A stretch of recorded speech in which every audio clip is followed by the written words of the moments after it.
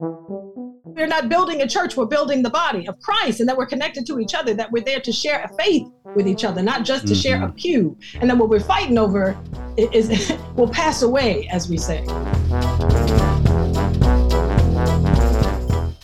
I'm Mitch. And I'm Missy. We're co-workers. He's the boss, and we're married.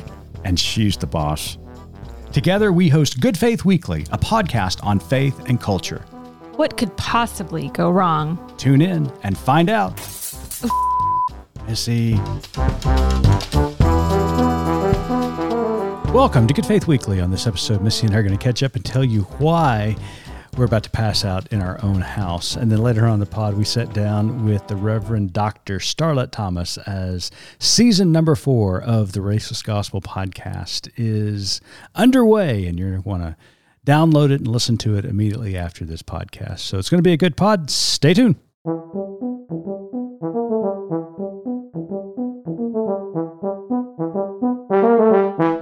Hello there, Missy. Hey, how are you? I am sweating like a banshee. I see that. Would you like to tell the good people out in Good Faith Media world why we are beating up on our foreheads so? You guys, we are approaching 2 weeks with a broken air conditioner. I don't know if you've looked at the temperatures lately out here in the South, but it's a little hot. The second day after our AC went out, as we were waiting on a repair person, the heat index got to 125, I think, degrees, actual Fahrenheit degrees. Yeah. It was pretty miserable inside. And so as we got to that point where, okay, what are we going to do? Are we going to stay here? Are we going to go somewhere else? We both just got pretty stubborn about it. As a point, we bunkered down. As a point of pride, we're like, no, we're staying. I think at one time I just laid on the floor trying not to move at all. We should have done like a captain's log. Okay, so day 4 was the day that the AC company finally got here and let us know it was the blower, which you already knew that it was. But then, of course, say that again, because that makes me sound like a real mechanic. You already knew what the problem was. Thank you. If you only knew how to procure one and install it, it would be gold. True. But you don't. I do not. Good job diagnosing and having no solution. Well, that's the preacher coming out of me. I know the problem. I just can't find a solution to it. Okay, true. So anyways, the time that the tech came out, and he's like, well, it's the blower. We're like, okay, when can you fix it? He's like, well, I got to go see if I've got a part at the store. We're like, okay, well, when will that be? Well, I don't know. Anywho, long story short, here we still sit. The part has been ordered and might be in 7 to 10 days. Might be. Then we've got to get on the schedule for repairs. So it was, I think, like I said, day 4 when we broke down and bought. We have spent a small fortune on window units. No. Our HOA is about to come after us because we're not supposed to have them. We are covertly putting them in windows that cannot be seen. But I will say this as a testimony. Window units are the bomb. They do. Yes, they're keeping us from killing each other, I think, right now. Well, from crankiness. Today. So yes, we're sleeping with window, which I mean, for many parts of the country and many homes is not a big deal. But for those of us who are used to just central air, this is a new thing for us. But no, we're comfortable-ish. We've all had to move you and me have had to move our offices into the main area of the house that is. Because my office now upstairs is now known as the pit of hell. Yes. Because it is about 110 degrees in my office right now. It is so hot upstairs. So yes, so that's our situation that we are living with right now. We are fine and okay, but it is, of course, this happens at a time when just the news, I mean, record-breaking temperatures and heat domes and all of the things that are happening right now. And for us is especially even more real as we sit here sweating. As you just articulated, I mean, we're poking fun a little bit about this idea of our AC breaking down. We had the means and the ability to go out and buy window units and to be able to continue living in these conditions, even though they're not, wonderful conditions. It's not ideal for us, but we're fine. But we're fine, right? I mean, we get by and we're doing okay. What this has reminded me of as I think about our situation and then look at the news headlines out in Phoenix, over 20 days in a row of over 110 degrees. Death Valley breaking record heats into the 130s. All across Europe, temperatures continue to rise. We have never seen these types of temperatures before, and it's only getting worse. It's not getting any better. It's almost like the climate's changing. Wow. Did you coin that phrase? I think so. Trademark that now. It's just another sign that is just more and more evidence that climate change is real. And if we do not do something about it significantly and swiftly, that it is going to continue destroying not only this planet, but those people who inhabit this planet. And thinking about our air conditioning system and this blower going out, I just want the audience to imagine for just a second, because it's going to happen, that the larger the population gets, the more power that is drained from the grids in states across this country as more and more people seek relief. These power grids are going to start going down. And when they do, it is going to be torturous. And there are going to be multiple deaths associated with the heat.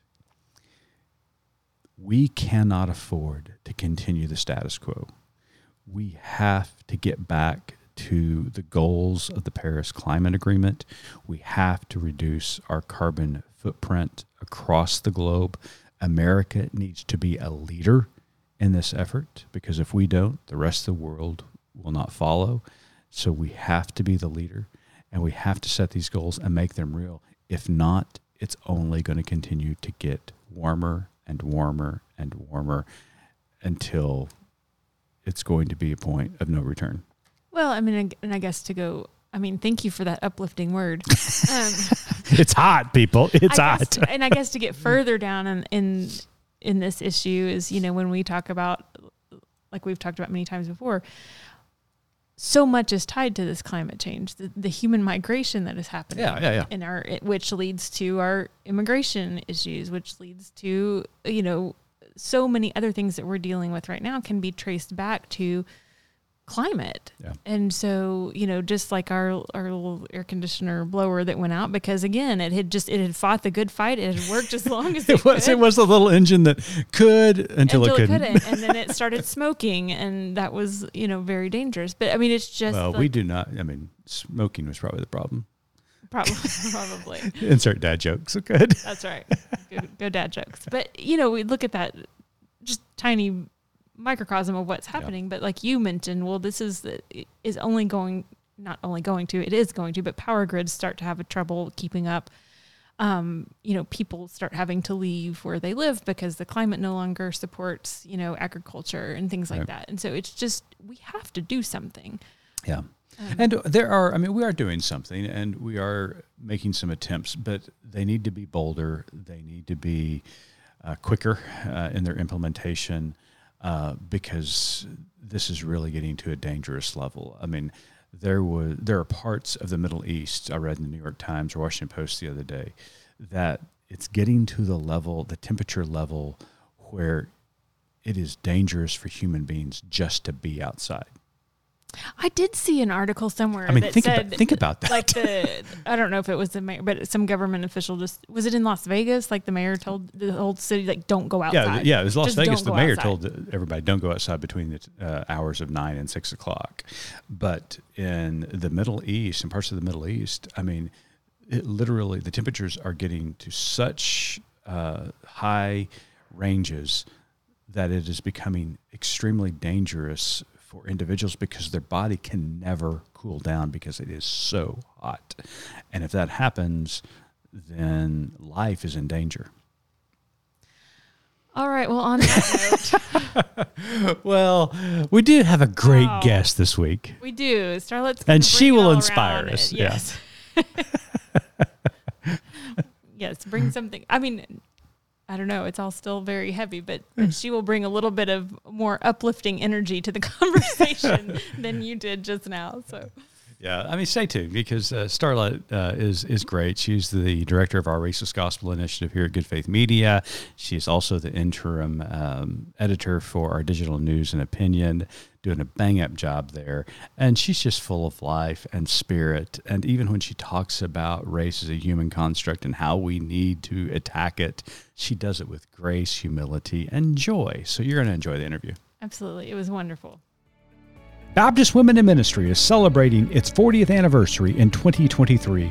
Baptist Women in Ministry, BWIM, will gather in Louisville, Kentucky, October 2nd through the 4th to celebrate. Louisville, it's where BWIM's founding mothers met 40 years ago to begin the movement. The celebration will include the premiere of a documentary about BWIM's founding, plenary sessions, times of worship, connection and self-care, and a banquet to honor BWIM's foremothers. Join Baptist Women in Ministry this October in Louisville. Learn more and register at bwim.info.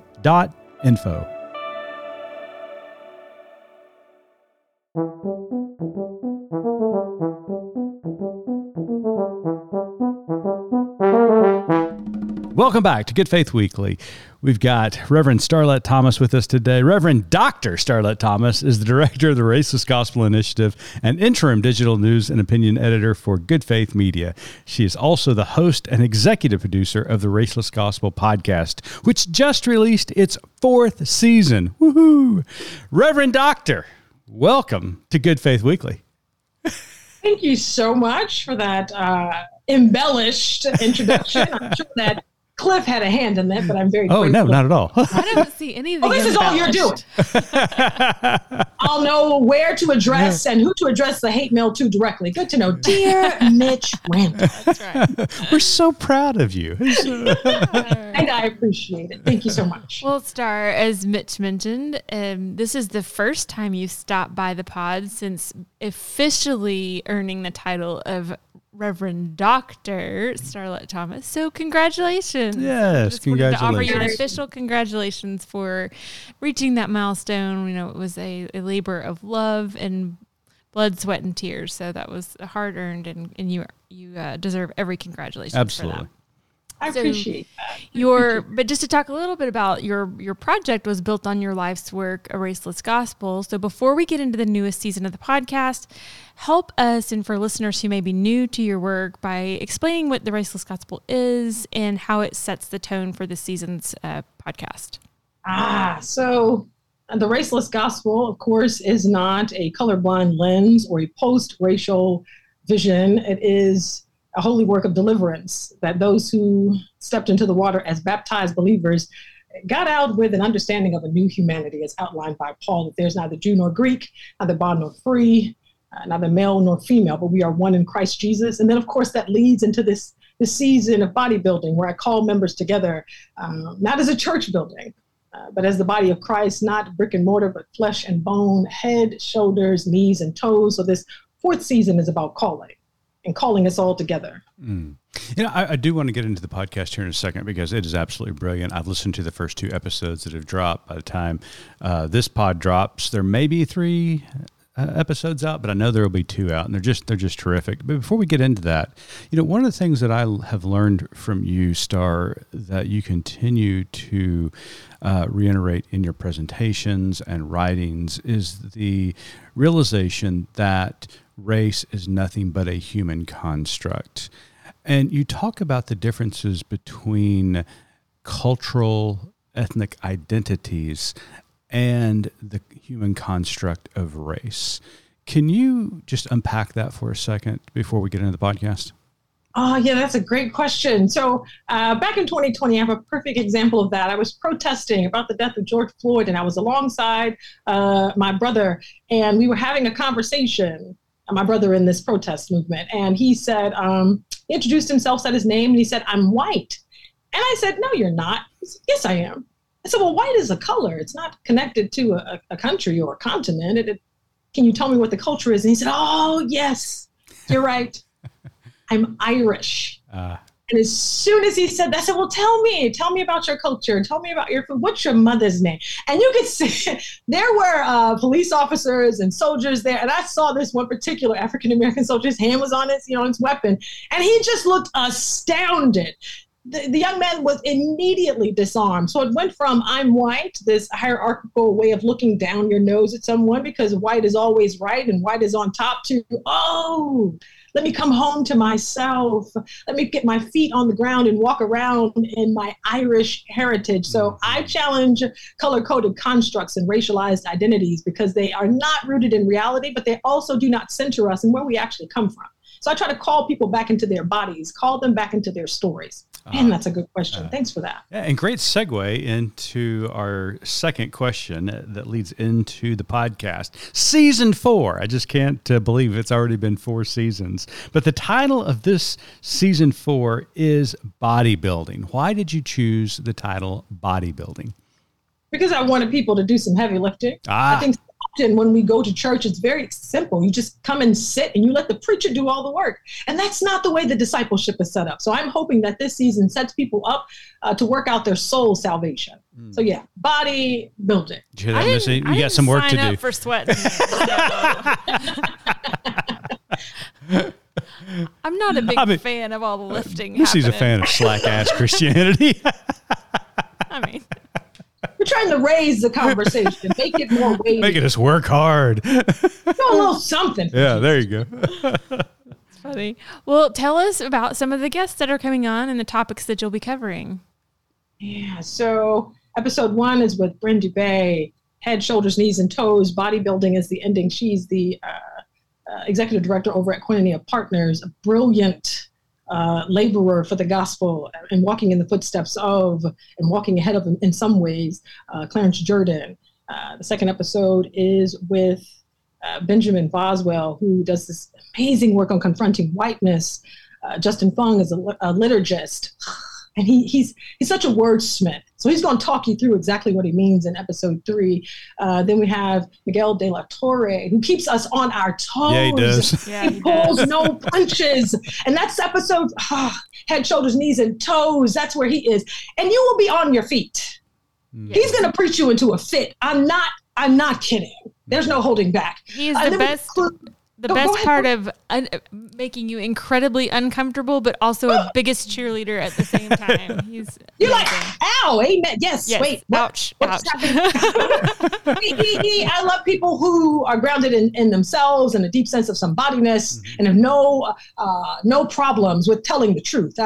I work better with truth. So I love someone who doesn't mind operating in that. And he starts and ends with it. There is no pitter-patter tiptoeing around any subject. Brilliant. I think you'll really enjoy that episode. And then finally, we conclude with Bodybuilding, which is the title of this season, with Tamise Spencer-Helms. Brilliant. And she preached up a fit as well. I don't know why people felt like preaching. This is because you take us to church. I'm a podcast pastor, but I'm telling you, I didn't have to do much. Amens. And those people, they did what they did best, which is preach up a fit and then to poke and prod a bit about what we call church, what we call the body of Christ, and what we're doing with his body. So every episode, I mean, you tell us we're going to church, and we go to church. But sometimes, it depends on your tradition, and so I try to honor all traditions. So sometimes, we may sit in silence. That is not the case for this season. Sure. They had lots to say. Love it. I think you'll want to hear it. Oh, Absolutely. my gosh. So I want to say that we, like you said, or Mitch mentioned, we've listened to the first couple of episodes already that have dropped that are fantastic, but I just listened to Ben Boswell's just a little bit ago, and I found myself just putting quotes in my phone from him.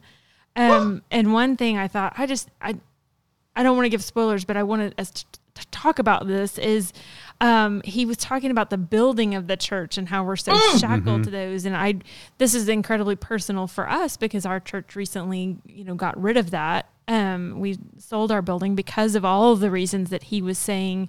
But he says, we're not even renovating them, we're embalming them. Ooh. And I just thought that was such a powerful statement of what we have tied ourselves to as the body of the church, and thought, I want to hear some of your thoughts on that as well. You want me to speak after the Reverend Doctor? Yes. You all have got to listen. You've got to listen to the episode because he talks about the church as vanity project. Yes. That when we go to church, we have fellowships halls named after pastors. We might be stepping on some toes, but it is important to know that we're not building a church. We're building the body of Christ, and that we're connected to each other, that we're there to share a faith with each other, not just to share a pew. And then what we're fighting over is will pass away, as we say. And you guys talked about even the point of, forget your monetary audits of how much money we're spending maintaining buildings. Also look at a time audit. And I know from being married to someone who was in full-time church work and knowing how much time the staff spends on that physical space. So it was just one of the kind of the topics, the themes that you guys spoke about, and kind of like you talked about with Miguel de la Torre. He's always speaking truth, but it's a truth that we're so enmeshed in our circumstances in our bubble that we've lost the ability to see. And so I feel like that is one thing I so appreciate about your podcast and about your work is that you're exposing truths that we've lost an ability to just see on our own because everything is so clouded and messy around us. Yeah. So, we're incredibly out of touch with each other as believers, which is why we can fight over, slide down the wall over the color of the paint, the color of the carpet, and the color of the drapes. We've lost it. We've completely externalized our faith. And so it has a particular appearance, and it's about the experience of the worship service and not our experience with each other. We've missed the mark. So what do you see as the future of the church, the body of Ooh, that's a good question. Like? Oh, I'm trying to get us back to the book of Acts. I'm trying to go house to house. I'm trying to love as neighbor. I'm trying to practice my faith every single day of the week. I want to step on Jesus' toes. I want to bump into Jesus on the street. I'm not trying to do this Sunday morning. Hey, Jesus, I'm checking in. I want to see Jesus everywhere I go. And I want to see Jesus in my people, wherever I go. And I should be able to do that. Not just dress it up on Sunday morning. I want to be, anytime I see you, and I'm not asking you to be on your P's and Q's. I'm certainly not calling for perfection, but I want to see an elbow. I want to see a toe. I want to see something that reminds me that we are members of each other, that we are connected to a body. And I want to see that every day of the week. I'm calling for discipleship. Excellent. Yeah. Wow. That's great. Just absolutely beautiful. So I've got a couple of questions about the pod. As a fellow podcaster, you plan out these episodes, you plan out these seasons, and you think it's taking you in one direction, and then a guest may begin to take it in an entirely different direction. That surprises you. So what surprised you during season 4? Were there any moments that just stood out to you that, I didn't see that coming? I like it when a guest changes the question. Better yet, challenges the question. And makes for a better answer. I love that. And I love it when people speak with boldness. That's not always the case, especially when you are a pastor. Sometimes your tongue is tied to your paycheck. And it's dangerous for any prophet to be tied to a paycheck, which is why pastors so often tiptoe on Sunday mornings. So what surprises me about these guests is that they speak so boldly. That's not always the case for Christians, unfortunately. Yeah. And you're a student of theology and life. What did you learn in season 4? I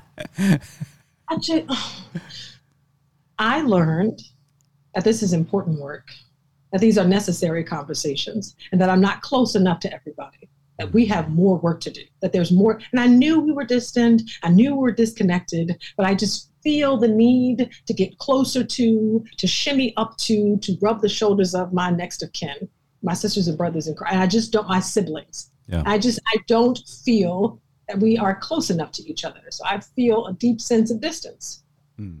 Distance. That's what I heard communicated, that we are distant. Whatever our affiliations or affections or denominational affiliations, we are distant and we are incredibly disconnected, whatever our reasons, and that we waste a lot of time fighting over a building. We do. Yeah. I have just loved in our work together at Good Faith Media, seeing you find those connections and find those people. And I have so enjoyed watching our folks in our, ecosphere as they've gotten to know you and are butting up against you and becoming engaged in this work, and also in looking at race, like you said, as a human construct and looking at it differently. I just very much appreciate all that you do. And I was wondering, when can we expect season 5? And now, hey, I just want, for the record, I did not plant that question at all. We're still working out our soul salvation with season 4, but something will be brewing soon. This work continues, and I do want to hold space for that. How important it is, how blessed I am to be able to do what I love, to cultivate this space, and to do my life's work, to create this magnum opus in a public forum, in a public sphere, and to be undergirded and supported by Good Faith Media. I don't take that stuff lightly. Everybody doesn't get to do what they love, and I get to do that, and I get to love on people in the process. Glory, hallelujah, amen. I can go to church off of that. So I'm deeply grateful for the opportunity to become, to be who I'm called to be, and then to call other people into their deep sense of somebodiness. There's nothing like it. Reverend Dr. Starlette Thomas is the director of our Raceless Gospel Initiative here at Good Faith Media, and as well as interim digital news and opinion editor. And she is doing a bang-up job, and we appreciate all the time and effort and commitment she's made to the organization of Good Faith Media that is the producer of this podcast. Well, Star, the season 4 of the Raceless Gospel podcast is outstanding. It is so far. So far. Season 4 bodybuilding is out right now. Wherever you listen to your podcast, make certain you hit subscribe and leave a review, and make sure it's 5 stars. Make sure it's 5 stars, because it really is. You know it going in already. So, but Star, before we let you go, Missy's got one last question for you. All right, Starlette, as you know, our tagline at Good Faith Media is "There's more to tell." You knew it was coming. And yet I forget. My more to tell is this. Tell yourself that I am somebody. I am somebody. That's your more to tell. That's our more to tell. And then live into that. I love that. I love it. Thank you so much for your work, for your words. I find myself like a toddler in your space. Like I need it repeated. I need it reinforced. And I so appreciate every chance I get to have these conversations with you and to glean and to learn and to just build a different foundation. So, absolutely. Thank you.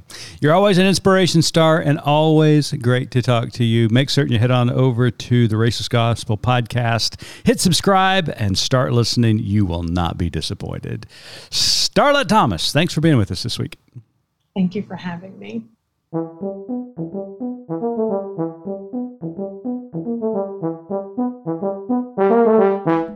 So, Missy, it's always a delight and inspiration, also a challenge when we talk with Starlette about the Raceless Gospel. What stood out to you, or what words? I mean, she's so challenging and inspirational at the same time. So I think one of the things I wanted to share with our listeners who maybe haven't had the chance to be in person with the Reverend Dr. Starlette Thomas, I'll correct you on that, is that she often in a room or in a situation will just start singing Jesus Loves the Little Children and leading the room. And it's this, for most of us, it kind of starts out as this like, oh, this warm fuzzy, we're singing this little song. Yeah. And then it's amazing to me every time to watch the collective discomfort when we go into the red and yellow, black and white portion, or as was later updated, during my childhood, I can remember in the hymnals, it was every color, every race, right, which is even to me, especially more problematic in light of her work. Mm-hmm. And so before we get into kind of our unpacking conversation, I just want to admit that, this unpacking of race and racism and all that goes along with this is still a work in progress, for me, for all of us. And so probably, hopefully in a year or two, I'll listen back to this and cringe at some of the words that I said now. I mean, that's our hope, right? So that we progress. So just ask forgiveness for any missteps in language. But one thing that I think is so interesting to me in learning from, Starlette's work and what she has taught along the way of race absolutely being a human construct, and what she said in our interview is it's not about being colorblind, which that was in vogue when I grew up. Well, we're just going to be colorblind. We don't see the color of your skin. And what I understand and what she's saying is that's silly. We all see, we all view, what people look like. You have brown hair, or I have blonde hair, blue eyes, whatever. But, and I've watched her do this several times, as she mentioned in our interview, is, she'll say, no, you're not white. Where do you come from? What's your story? What's your background? What's your heritage? And then you have a whole different conversation. And separating race from things like culture and heritage and things like that was, kind of a mind-blowing concept for me initially of, oh, that's right. It is absolutely two separate things, and race was constructed as a means of domination. And one thing that has been kind of a little bit of a grieving process for me is, as someone who is, as Starlette tells us, socially colored white, the loss of culture that, I have experienced in my context because of race, that, we have put ourselves in camps of red and yellow, black and white for so long. It's so ingrained that finding an identity outside of that and being sad that that's what my identity was also reduced to. And also grieving the fact that the reason it was reduced to that was because because of our need to have a hierarchy, and somebody always has to be beneath you. So this is just the way that humans decided to do this. So I don't know. I'm still, like I said, I'm still fleshing out, and every time we talk with Starlette and I read about race, it's a learning experience. I'm always challenged. I love every time a new season comes out of the Raceless Gospel podcast, because I know I'm going to be challenged and learn and grow more. So those are kind of my initial thoughts. What about you? Yeah. I just to kind of follow up on what you just said. The one thing that I am constantly challenged when I listen to Starlette, and she's taught me so much over the years, and it is that racial identity that is a human construct that has been leveraged throughout history to not only define certain individuals, but to place those individuals in a social construct, hierarchical structure, as you just mentioned a moment ago, and white always on top. And I think about the strangeness of America, because the indigenous cultures were prevalent for thousands of years prior to the European invasion beginning in 1492. So the cultural identity of North America is its indigenous cultures. The cultures that began to flood over here beginning in 1492 were actually an influx of other cultures and other ethnicities. But they also brought with them this idea of hierarchical racial structures, because it's so easy to use colors or numbers or anything to categorize people and put someone at the top and someone at the bottom. When you talk about culture and you talk about ethnicities, you're talking about human narratives and human connections. And it's hard to put those individuals into a hierarchical system. What's better than the other? Right. But when you break it down to color or race, you can do that, because you think about the United States and you think about the English and the Spanish and the Portuguese and the Irish and the Germans. All of these communities began to migrate into the United States. And on the West Coast, you had Asian cultures moving in from the West Coast. you had all these cultures descending upon this plot of land that was inhabited by indigenous cultures. And there was the potential for this cultural mosaic to be created. But what ended up happening was that one culture began to dominate over the others because of economic aspirations, and that was the white culture. And so whiteness became predominant in North America. And so whether you were indigenous or whether you were African or whether you were Irish or Scottish or whatever your ethnicity was, it was always measured against this white supremacy that began to take dominance within the American experience. And that is still prevalent today. You know, we love going to festivals. We love going into cultural restaurants and discovering new things. And that's a good thing. That's a positive thing that has emerged over the last few years. But Starlette just really has brought that to light for me, is understanding individuals not by race, not by the color of their skin. It's not color blindness, as you said, and I want to make that clear, but understanding them from their cultural and ethnic identity. What is my favorite saying or my favorite question anytime we get into a Lyft or an Uber or a taxi? Where do you call home? Where do you call home? And what does that do? Well, it opens somebody up to tell from their perspective, because there are many people who maybe they were born here or came here as a young person, too young to remember, but they may not consider this their home. They still have direct ties and very deep ties to, the place where they were maybe born or, that their family is from. So it gives them an opportunity to tell you about themselves on a different level. It's not where do you live?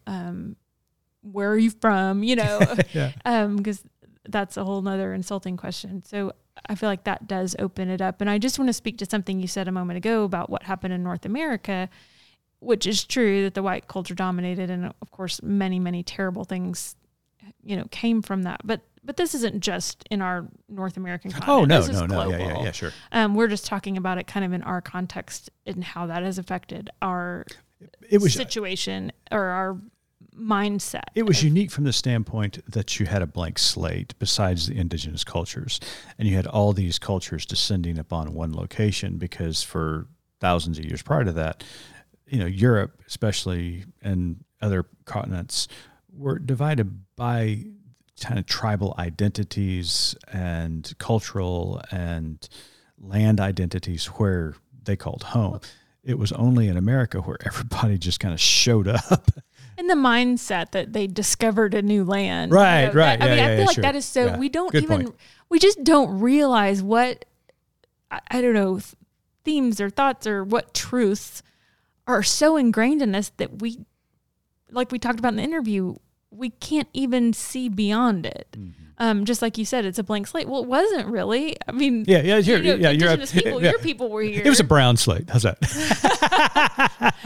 But just that our need, and as people, we are most often going to choose the path of least resistance, right? Sure. So rather than, and we do this today, rather than being intentional and learning about someone, we want to know scores and stats. I mean, we've recently come out of a time where we were enmeshed in that with, 2 kids in grade school and high school and then on to college. I mean, you're reduced to those things, and so, I mean, where I know that we're never going to get wholly away from that, I feel like working towards getting to know people as a whole person, like you've talked about now, your theology of wholeness that you're really exploring, of how can we change our mindset and know that, yes, it does take more work on our part.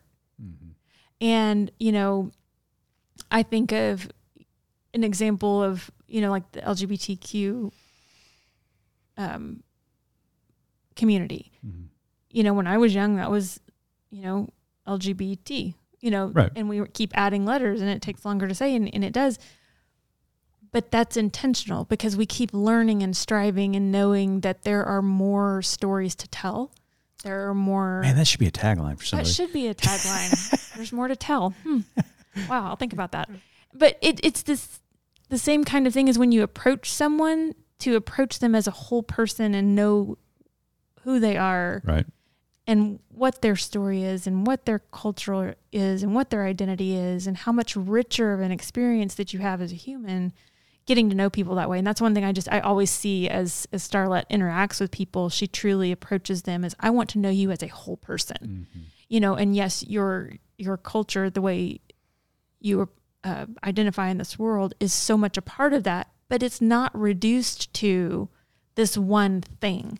Right. If you're starting a conversation based on, I see you and you are socially colored white, you're coming into that conversation in a certain way. And I feel like that's a gift that she has, is being able to come into a conversation of saying, you are a human being created by God. I want to know about your whole person. Yeah. I want to know your story. And so I just appreciate that. I appreciate learning from her. Like I said, I told you before we recorded, I'm always so nervous when we talk about race because I know I'm continuing to mess up. I'm continuing to use wrong language. But I think that's one of the most important acknowledgments that anybody can make, that this is not a light switch that you can turn on and off. This is a process, and it doesn't matter what issue it is, you're constantly learning. You're seeking to learn more about issues, about people, so that you can evolve as a human being. And so it's like you mentioned, the theology of wholeness, so that we can become more whole. Not necessarily that we will ever become whole, because we're broken and the world is broken, but we can strive towards wholeness. And the way to do that is to understand our God and to understand each other in a much better way than we are currently. So it's a process. And when I started, what you're saying reminded me of kind of how we jumped off this conversation about the song. And it was like ingrained on a very subconscious level of, God loves you in spite of your color of your skin. Right, you know what I mean? Yeah. It's kind of like, that's true. That's the error of it. But like you're saying is, you're already a whole person. You are already perfectly and wonderfully made. Mm-hmm.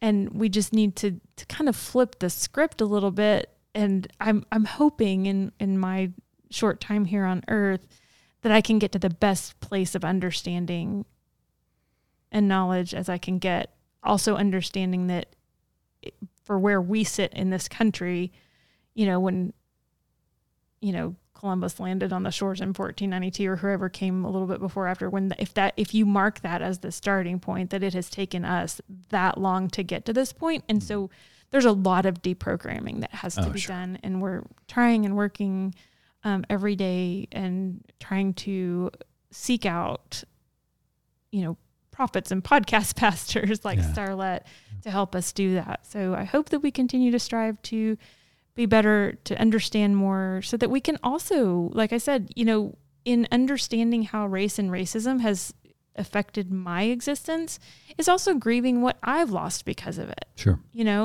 Which in no way compares to people who have been oppressed, but it's like I think it's the acknowledgement that everybody loses in that kind of system. Yeah, it's the system itself. And, that's why we talk about systemic racism and the dangers and harm that systemic racism has caused for centuries. That in the system itself, even those who are dominant in that system are being harmed, even if they don't recognize it. Right. And I think that's one of the things that has been enlightening for those of us who have been, inundated with this type of white supremacy or systemic racism, who have had privilege and power, that coming to the understanding that we are where we are because of what has happened in the past, because of the systemic racism and bigotry and oppression and marginalization of other people. We are where we are today because of that. And how do we come to grips with that? What do we do with that? And we must first acknowledge it, and then secondly, attempt to get back on a path towards wholeness for myself, wholeness for my brother and sister, and a wholeness for this world. And finding the places where we are complicit in this. Yeah. And not like you're saying we exist in a system, and we do. And I think sometimes you can say that and like, well, don't blame me. And that's not at all what we're saying. No. Good point. Finding those places where we are still continuing to be complicit in a system that is flawed and unjust, and working ever so diligently to not be complicit in those ways. And I feel like we'll continue to unearth those. And I think that's important. And like I said, I hope to always be moving forward and always be progressing and getting better. Well, ladies and gentlemen, as you can tell, anytime we sit down with the Reverend Dr. Starlette Thomas, she prompts really incredible conversations. So thanks to her for being a guest this week. Missy, thanks for you. You are beautifully and perfectly made by the hands of God. Let's just remind the audience right now that we're sitting here on day 10 or 11. That may be the heat. That may be the heat talking. Both the heat. Your eyes are blurred, because let me tell you something. If there's anything not beautiful happening right now, that would be me. I'm very thankful we are not a video podcast at this point. But, well, ladies and gentlemen, we hope that you have a great weekend and a great rest of your week. And until next week, keep living good faith.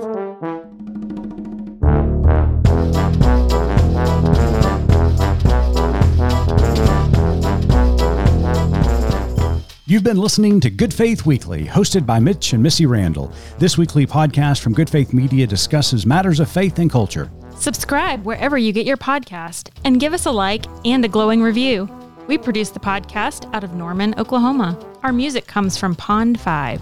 And we're supported by listeners like you. Learn more about us at goodfaithmedia.org.